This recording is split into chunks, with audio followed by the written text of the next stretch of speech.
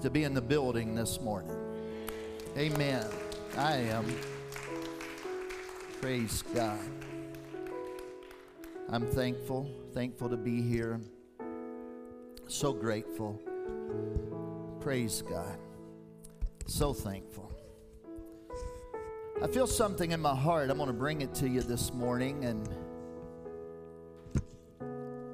I had the Lord bring this to my attention 10 days ago.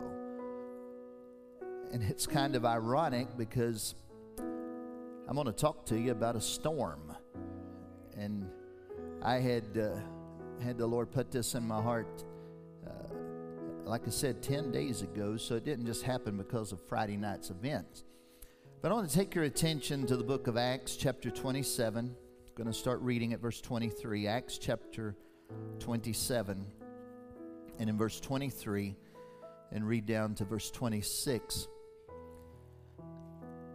In Acts chapter 27, verse 23, Luke is the historian that had written the book of Acts, and Luke is recording this event in the life of the Apostle Paul, and he brings this to our attention. This is the words of Paul in the middle of this incredibly powerful storm.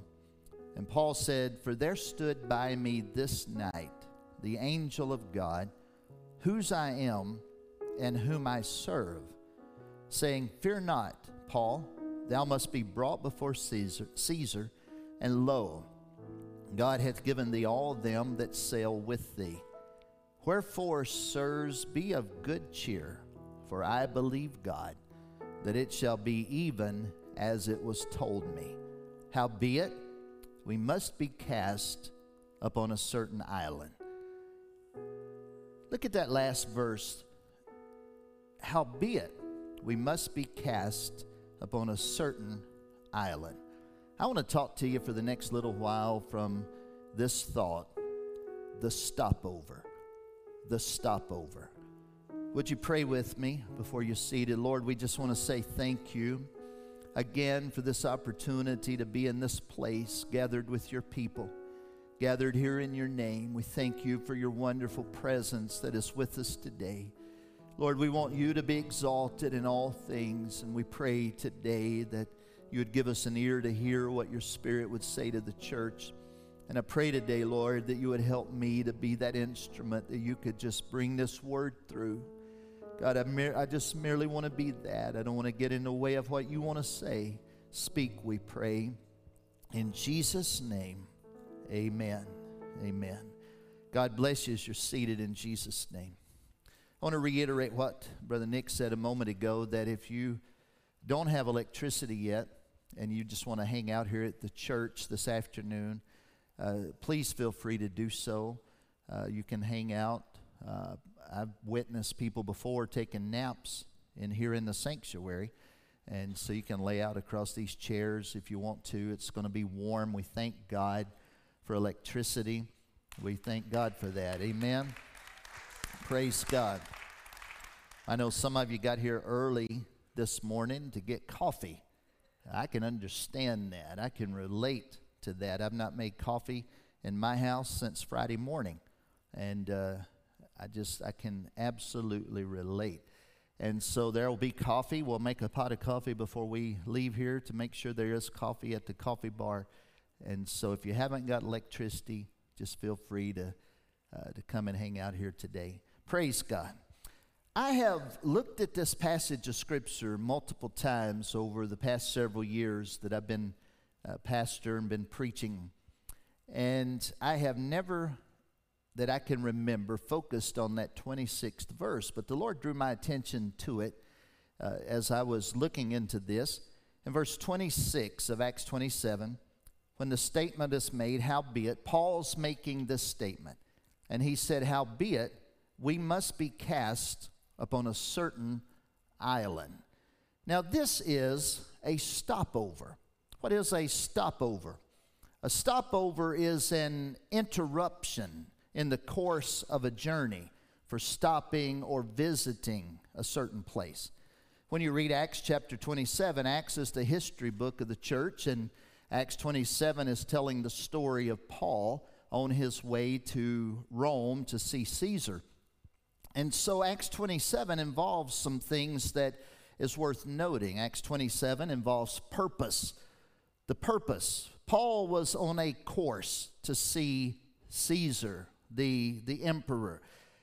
Acts 27 involves travel. There had been a ship that was chartered.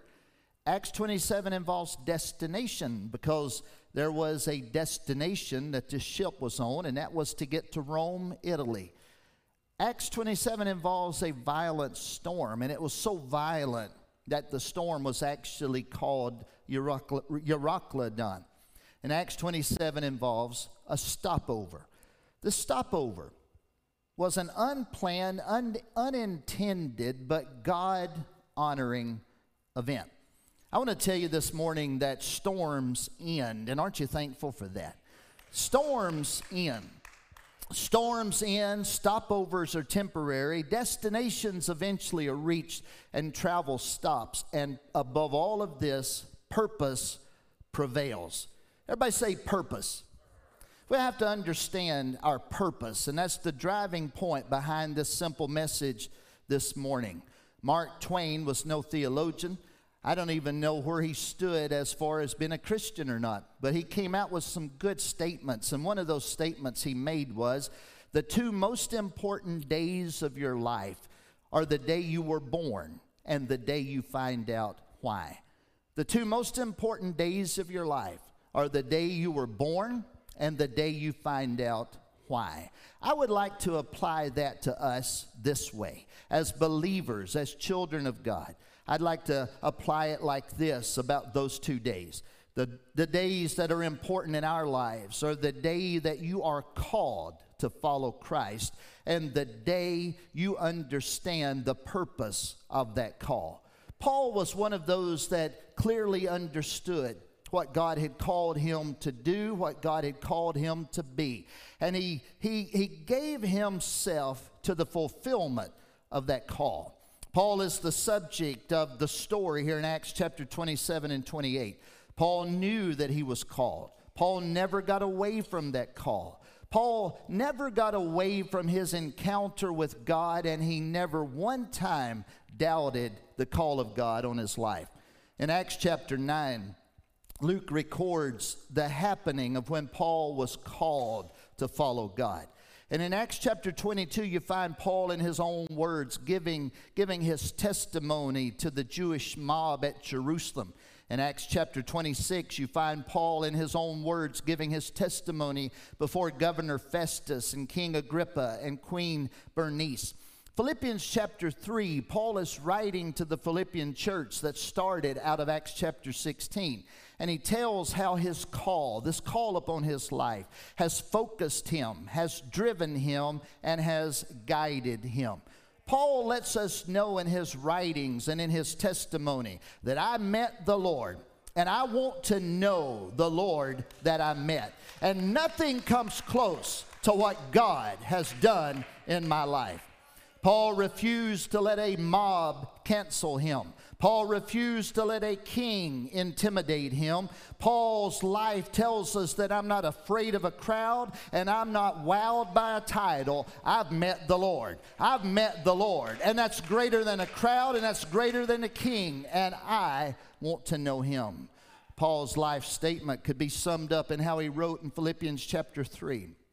In verse 7, Paul made the statement that those things that were gained to me I counted loss for Christ. Yea, doubtless I count all things but loss for the excellency of the knowledge of Christ Jesus my Lord, for whom I have suffered the loss of all things, and do count them but dung, that I may win Christ, and be found in him, not having mine own righteousness which is of the law, but that which is through the faith of Christ Jesus, the righteousness which is of God by faith, that I may know him, and the power of his resurrection, and the fellowship of his sufferings, being made conformable conformable unto his death, if by any means I might attain unto the resurrection of the dead.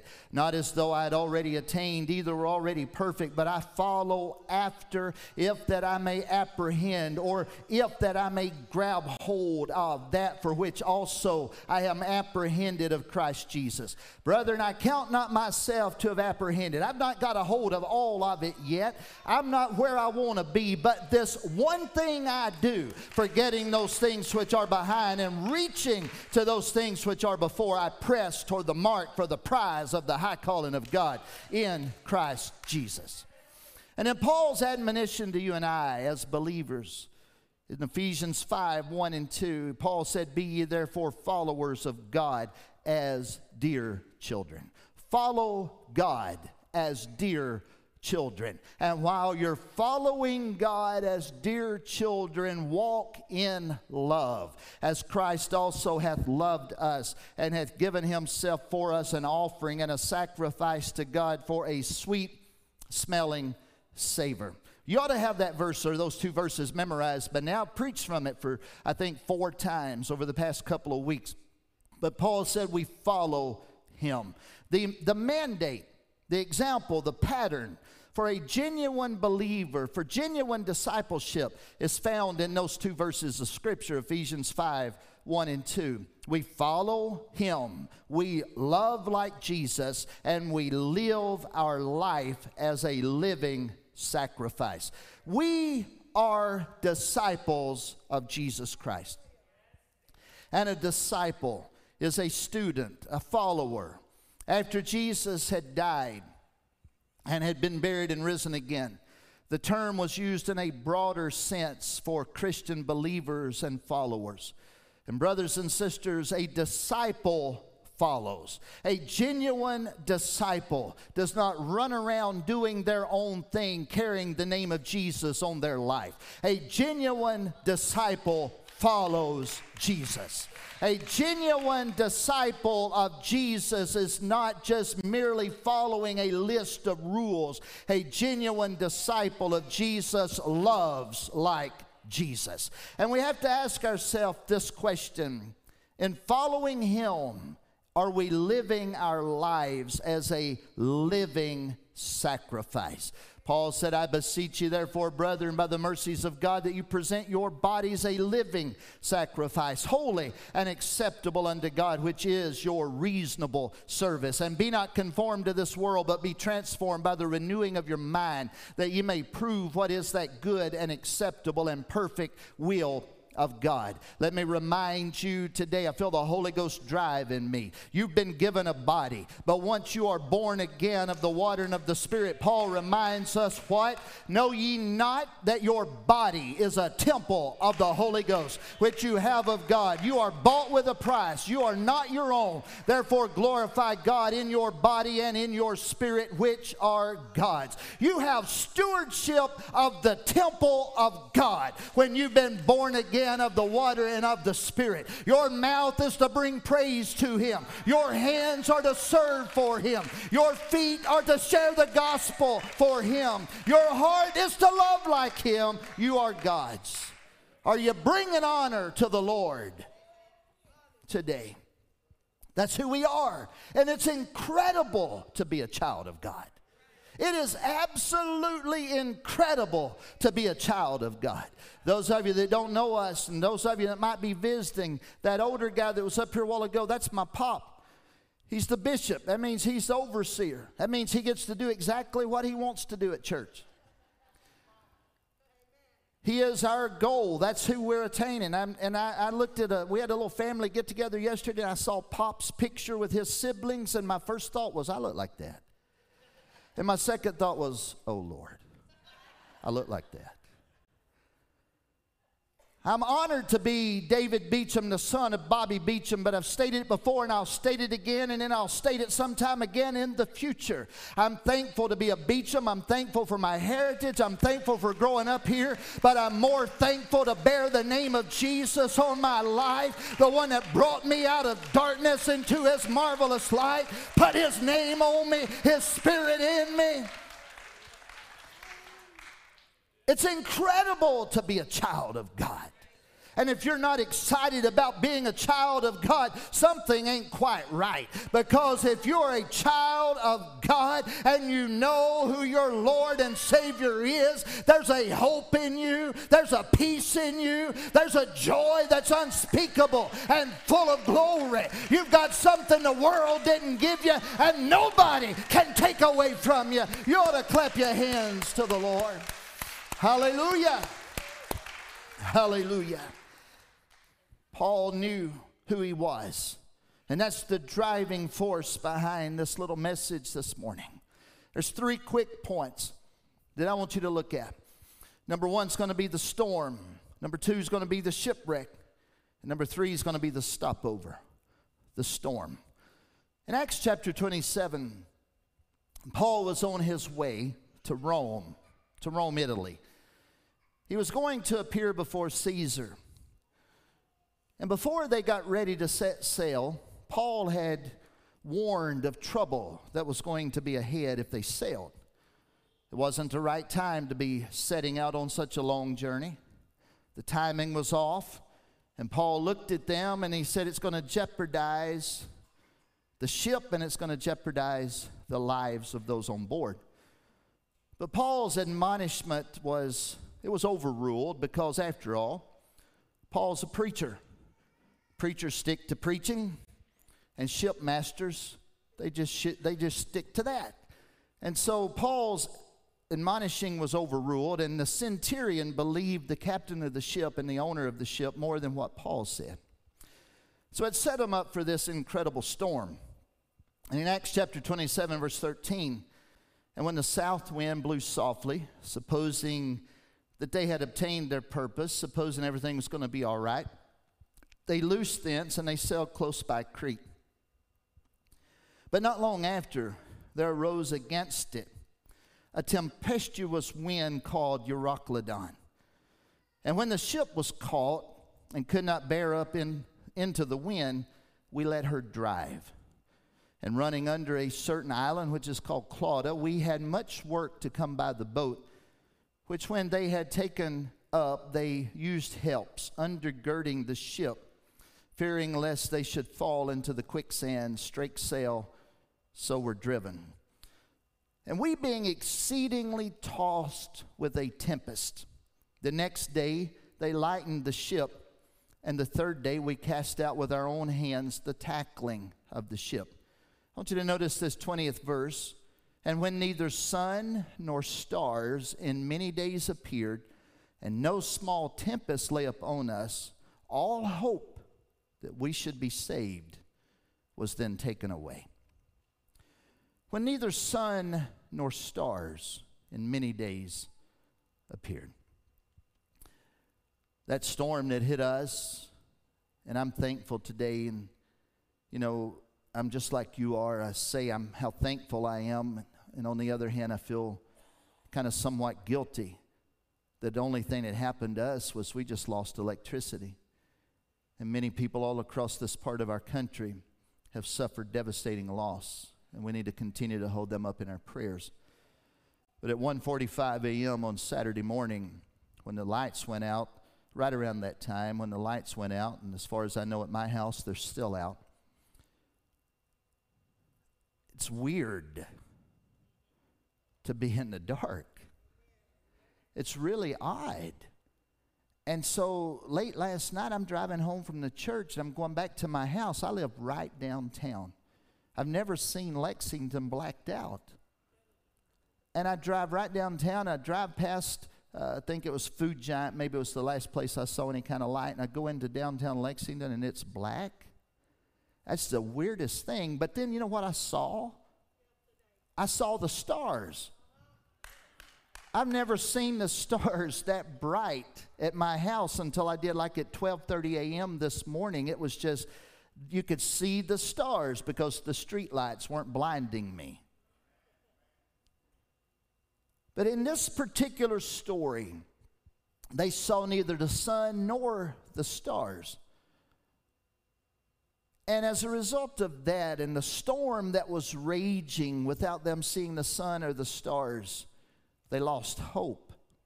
Look closely at this. We're going to read on, but I want you to look closely at this.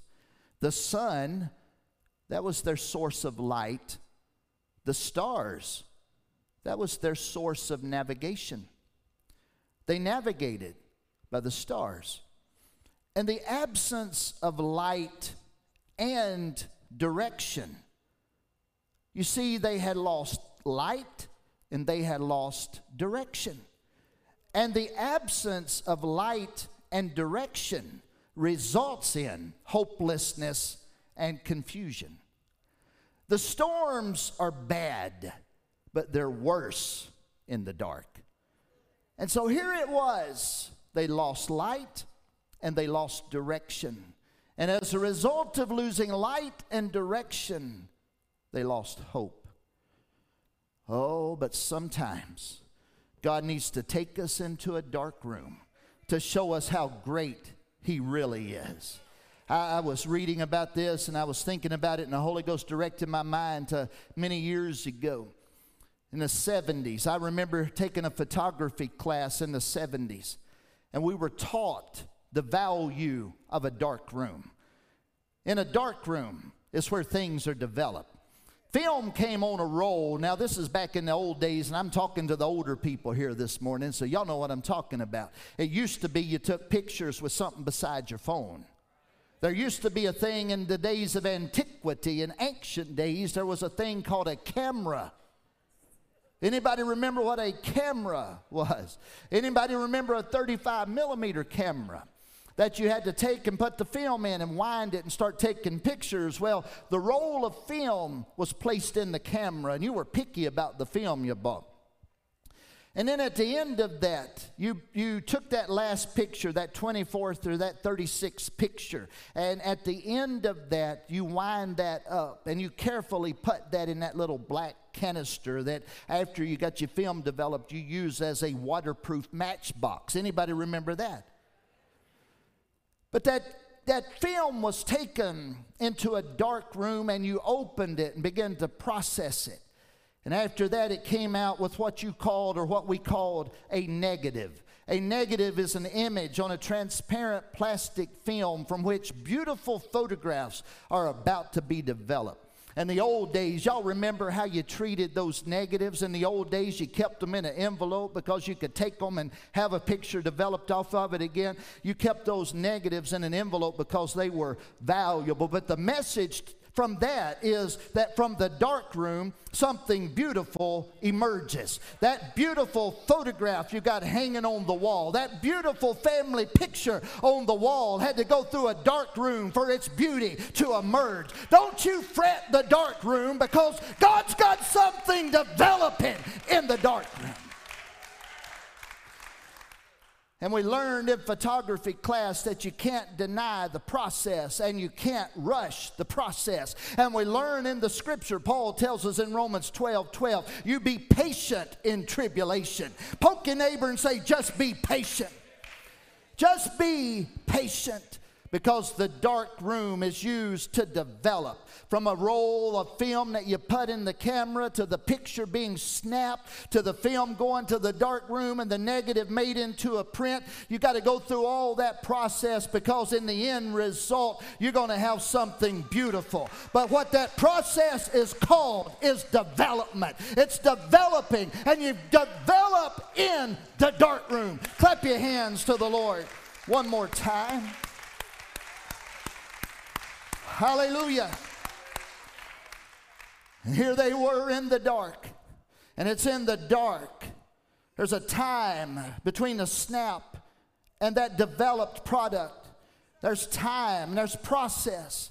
And here they were in the dark.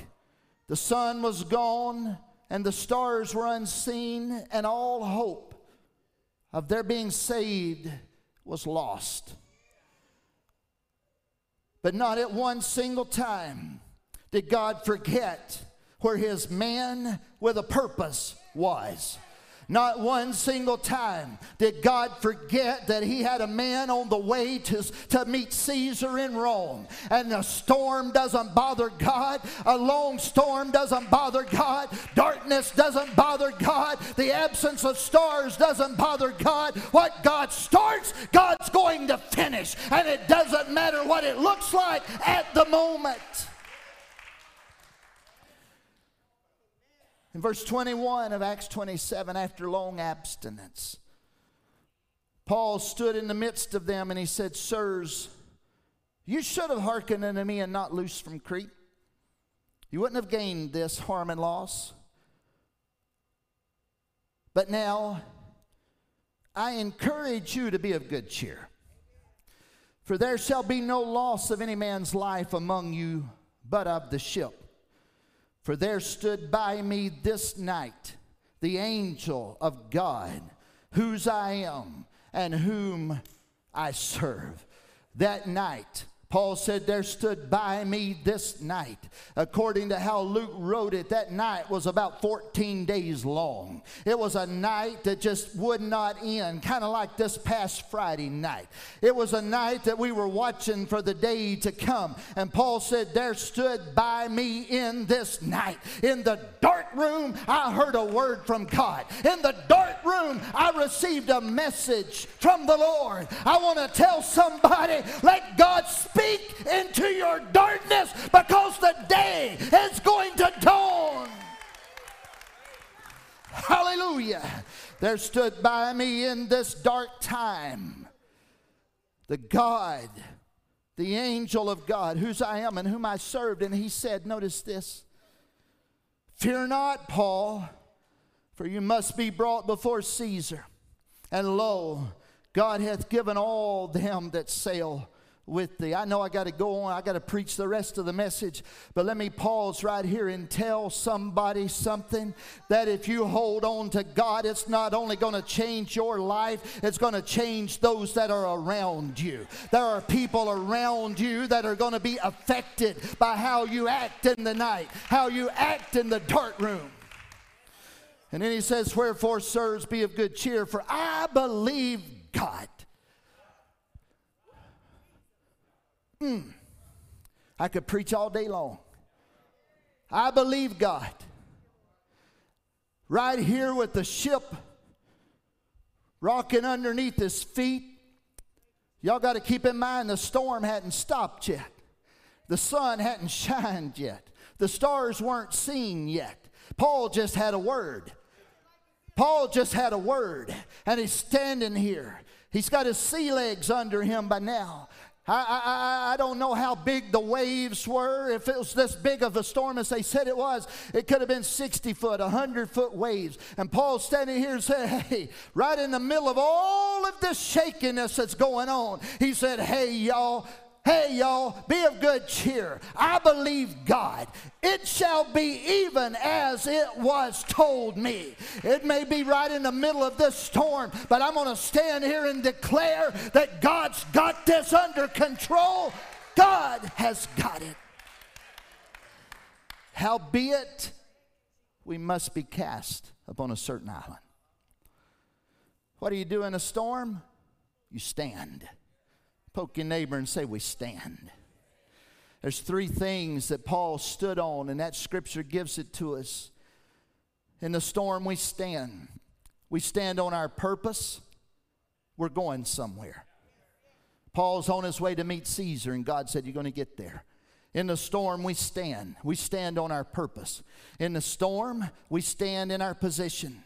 His position was, I'm a child of God. I know who I am, and I know He knows me. We stand on our purpose, and we stand on our position, and we stand on our promise, because God said, I will get there. In a storm, you stand. Stand on your purpose, stand on your position, and stand on your promise.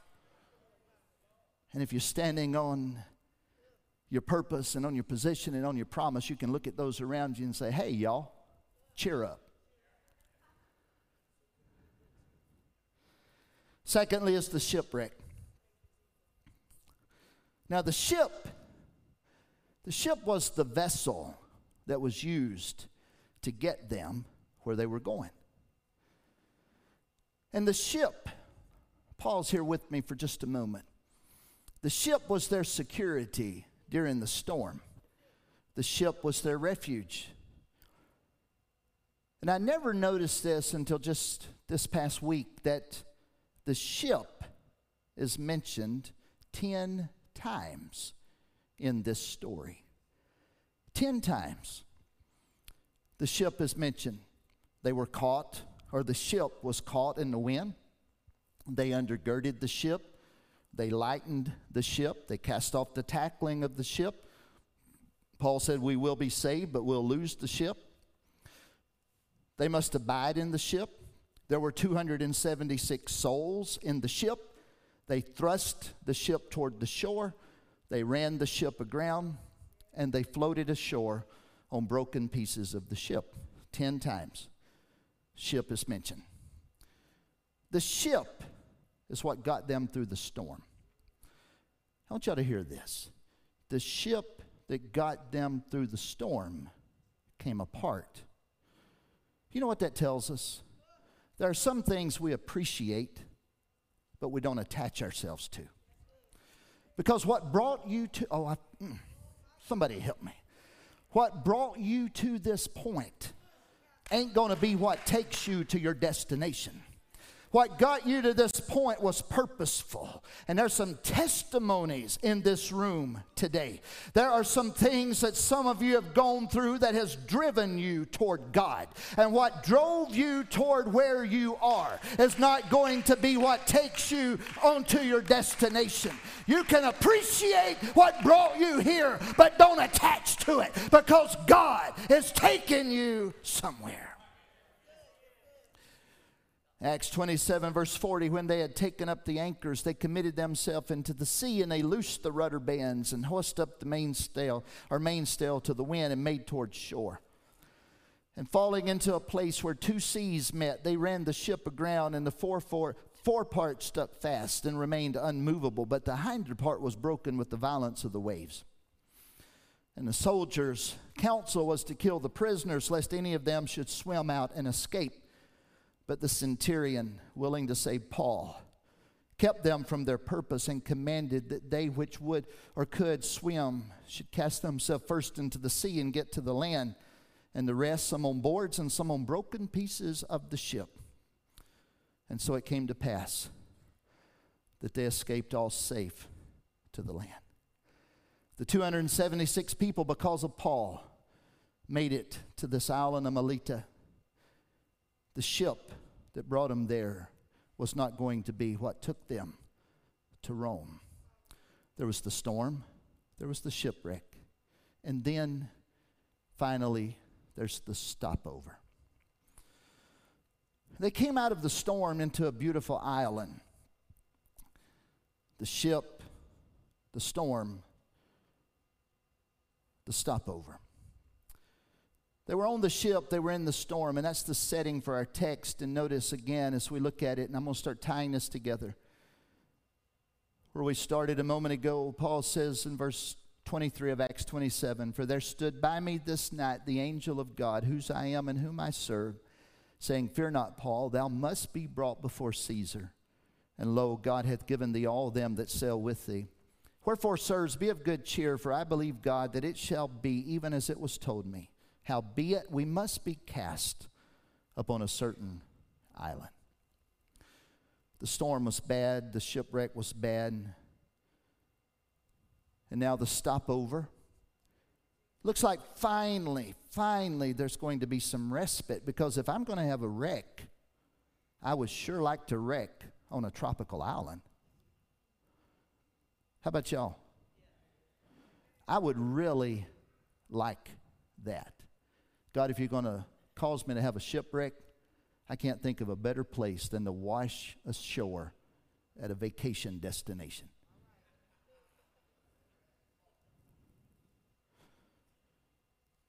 This is the stopover. And the stopover, that's an interruption in the course of the journey. That's a visiting place. They survived. They escaped the sea. And they were on a hospitable island. There's going to be rest and there's going to be recovery. There's going to be food and shelter and warmth and dryness. We're going to get out of the wet clothes.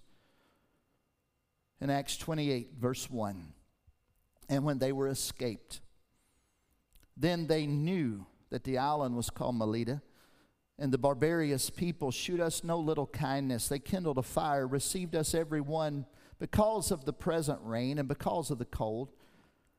And when Paul had gathered a bundle of sticks and had laid them on the fire, there came a viper out of the heat and fastened on his hand. Can y'all just imagine? A 2-week-long storm. They don't see the sun or the stars. The ship breaks apart under them. They make it to the shore. They all survive. And now while he's throwing wood on the fire, he gets bit by a snake. You know, if you didn't know you had a purpose, y'all hang in here with me.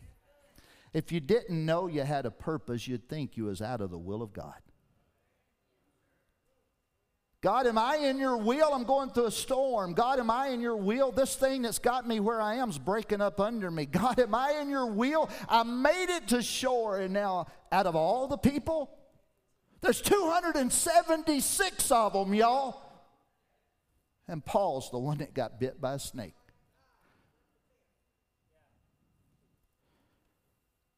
There's the storm, the shipwreck, and now there's the viper. In verse number 4. And when the barbarians saw the venomous beast hang on his hand, they said among themselves, no doubt, this man is a murderer, whom though he hath escaped the sea, yet vengeance suffereth not to live. These guys were influenced by Greek mythology.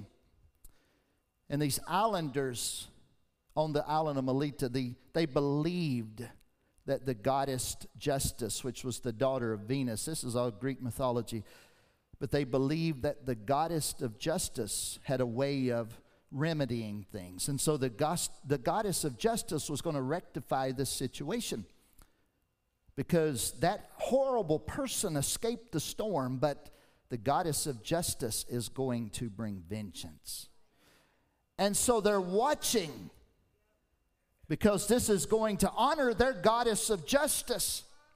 Their goddess of justice is going to receive honor because their goddess of justice has proven that you will get caught.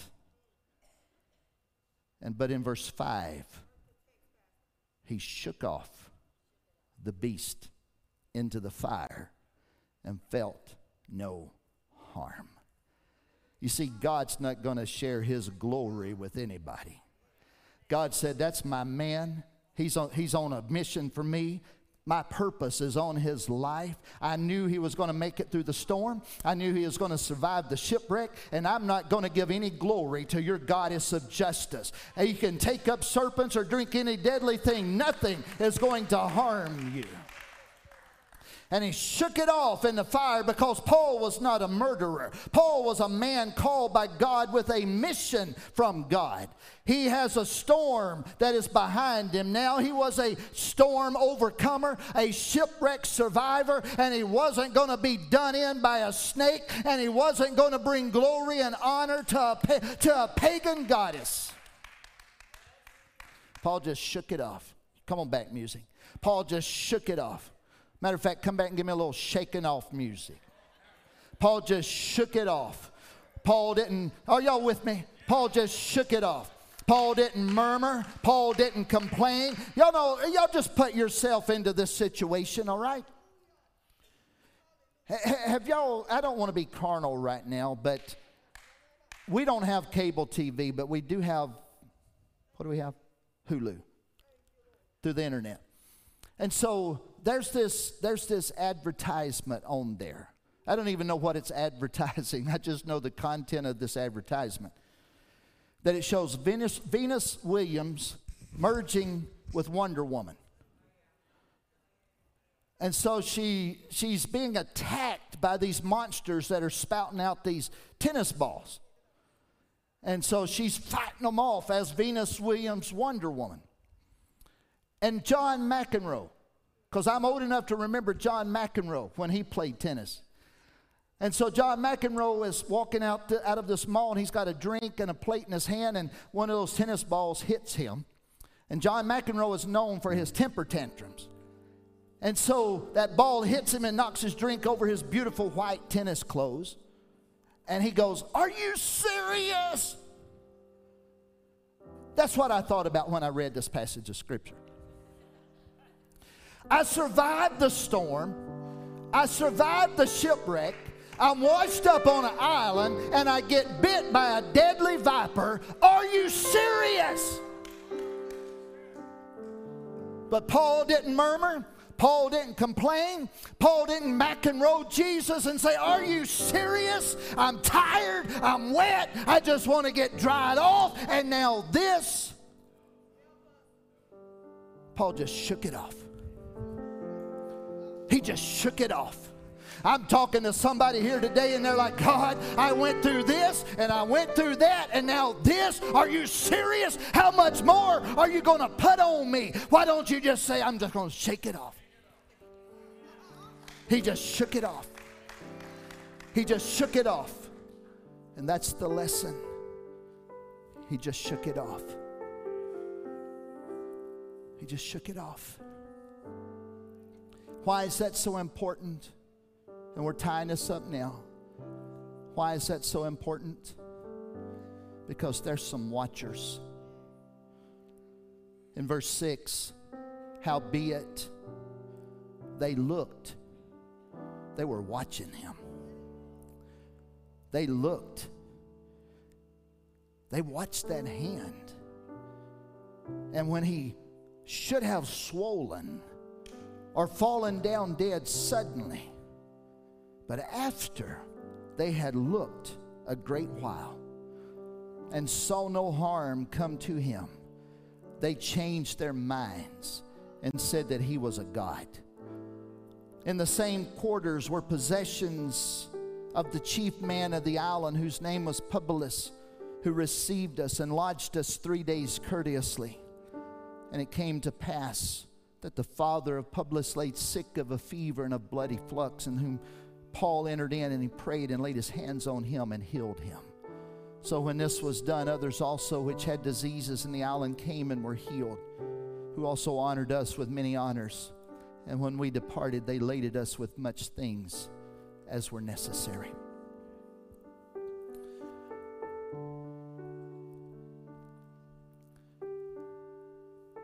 The story is about Paul, but it wasn't just about Paul. Paul's response in the storm brought cheer. And Paul's response to the shipwreck saved 276 lives. Paul's response to the snake bite caused God to be glorified. Those of you that are in a storm right now, God's word to you is stand. And those of you that your ship is coming apart under you, God's word is just leave it behind. And those of you that have said, God, I've come through that storm and my ship has come apart under me and now I'm snake bit, just shake it off. Because we have a call. We have a purpose. God has a plan and we're in it. And we're not being shaken. We're shaking off. We're shaking off. Would you stand with me right now? There's some eyes on somebody in this room today, and that's the reason God gave me this word. I know it's simple, but there's some eyes that are on some people in this room this morning. And while you're standing, would you just bow your heads with me? There's some eyes that's on some people in this room. Some of you have been through some things, and then you've been through some other things, and now you're into some other things. And some of you have questioned God. When's the respite coming? When's the break going to happen? Some of you feel like you've come through the storm, survived the shipwreck, and now the stopover that's supposed to be a time of respite is supposed to be a time of refreshing. Has proven to be another trial, but just shake off. Shake off. Because God's about to be glorified. Your destination's about to be reached. Your purpose is about to be fulfilled. I feel the Holy Ghost driving me on this right now. There's some people in this room today that didn't give in to the fact that you didn't have electricity and you didn't have things at home, and so you could have just stayed home, but you've come here. There's some people in this room today that you know that the Spirit of God has driven home His Word to you, and enlightenment has come into your heart and mind. That there's some things that you've continued to battle and struggle with. And God's word to you is, I've brought you to this point. And you just shake it off into the fire right now. Because I'm still in control. Go back to that word that God gave you. That word that He gave to you in that dark time. That word that He gave to you that says you're going to complete your purpose. You're going to stand where I said you were going to stand. Go back to that when you encouraged somebody during that dark time and you told them, be of good cheer. I believe, God, that it shall be even as it was told me. That was before the ship came apart. That was before the snake latched itself to you. And here you are at this third point. And God's simply speaking to you and say, just shake it off. Because what I told you in the dark, is not going to be made invalid because of your recent snake bite. Oh, I feel the Holy Ghost. God's speaking to some people right here, right now. They're going to start singing this, and I think you ought to just come and stand before the Lord around this altar and lift your hands and just tell God, you still believe. I believe you, Lord. I believe you, Lord. I believe it. Come on. Come on. You've come through the dark. You've survived the storm. You've had a viper latch yourself to you, but it's time to shake off some things and lift a voice and say, I still believe. I still believe. I still believe. Come on, the Holy Ghost is ministering in this room right now. The Spirit of God is ministering in this place. In Jesus' name. In Jesus' name. In Jesus' name. Y'all come in and lift your hands in faith to the Lord and then begin praying one prayer. Come on. Hallelujah. Hallelujah. Lord, I've come through the storm. I've survived the shipwrecks. And I'm in a shaking off point. I believe in Jesus. I believe in Jesus. Hallelujah. We still believe. Hallelujah. Though the journey has been yes, Lord. We will confess your goodness, God. We still believe. Oh, the Holy Ghost is ministering in this room right now. God's brought a clear word into somebody's spirit this morning. God's put something in you this morning. Just reach out and appertain it right now. In Jesus' name. From the soaring wings to the shattered dreams, from the broken to those who have believed, we cry out as one. We still believe. We still believe.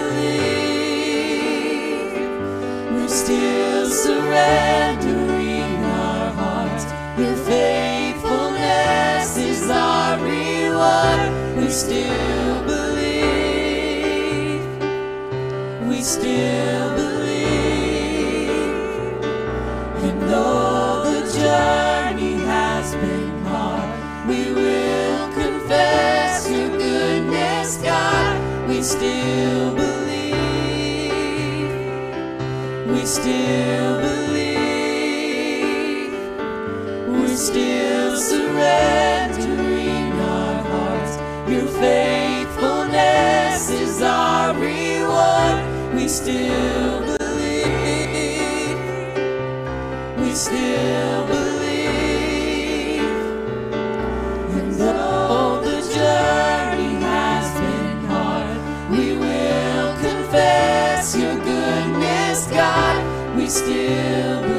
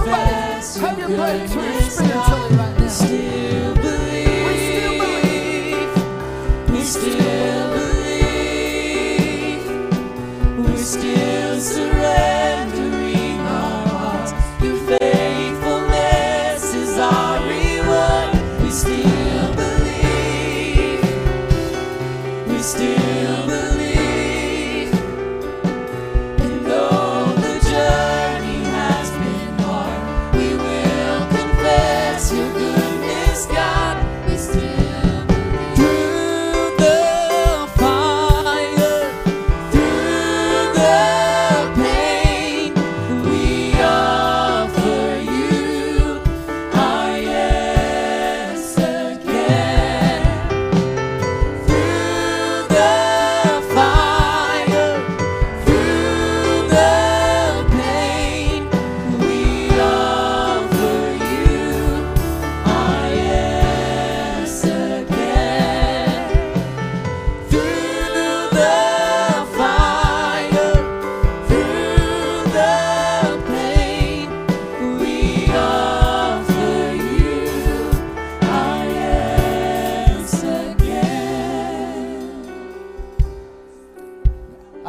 of those preachers that spiritualize everything.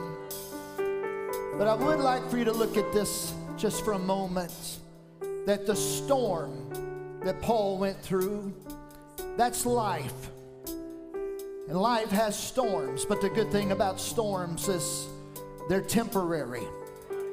No storm lasts forever. They're temporary. And that ship represents things in life, our material things. Storms happen to everybody. And those things that we depend on sometimes crumble apart under our feet. And when the storms come, we stand. And when the ships wreck and fall apart, we survive it. And we get through it. But when you look at that viper, the serpent, that was a literal thing. But when you look in Scripture, the serpent is always representative of Satan and of evil. So Paul had come through what life threw at him, and he came through what kept them for a little while but fell apart up under them.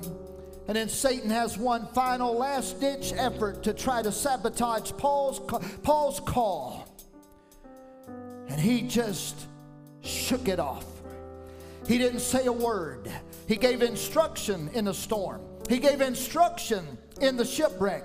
But he didn't say a word about that. Some of you are fighting one final battle with Satan before something's going to come to fruition in your life. And you've been through some storms, and you've been through some collapse of things that you've just merely survived. And you've got to understand today that this last-ditch effort from hell is not going to stop me. I'm going to shake it off. Come on. I'm going to shake it off. I'm going to shake it off. I still believe. One more time, lift your hands to the Lord. Through the fire, hallelujah. Through the pain, hallelujah. We offer you our yes again.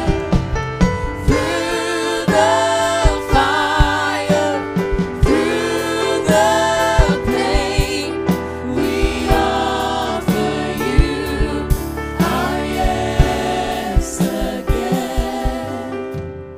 Put your arm around your brother or sister, and let's pray one for another right now. Dear Lord, we come to you today with hearts that are overwhelmed with thanksgiving. We thank you, Lord, that we've been able to assemble together in this place to worship. And Lord, today we thank you for what you've done to minister to us by your Spirit. I pray today in this room, Lord, that you would just move deep within the hearts of every one of my brothers and sisters. God, that a resurgence of faith and believing you would take place in every heart and every mind. That a settledness would come over them, and they would realize, God, that you are in control, and your purpose, your plan, your will for our life will be fulfilled. For it is you that worketh in us both to will and to do of your good pleasure, and we submit ourselves to that. Help us, we pray, in Jesus' name. Hallelujah. Hallelujah. Hallelujah. Oh, thank you, Jesus. We're going to be here today 5:45 for prayer and go right on into praise and worship. I feel a word in my heart. It ain't going to be long, but I'm going to preach a little word tonight that God's put within me. Y'all can tell people that it's going to be warm and there'll be free coffee. They just have to come sit in the sanctuary after their coffee. That's a good way to get them in the building tonight. God bless you. I love all of you. Be blessed in Jesus' name. One more time. Let's go out with this song. We still believe. We still believe.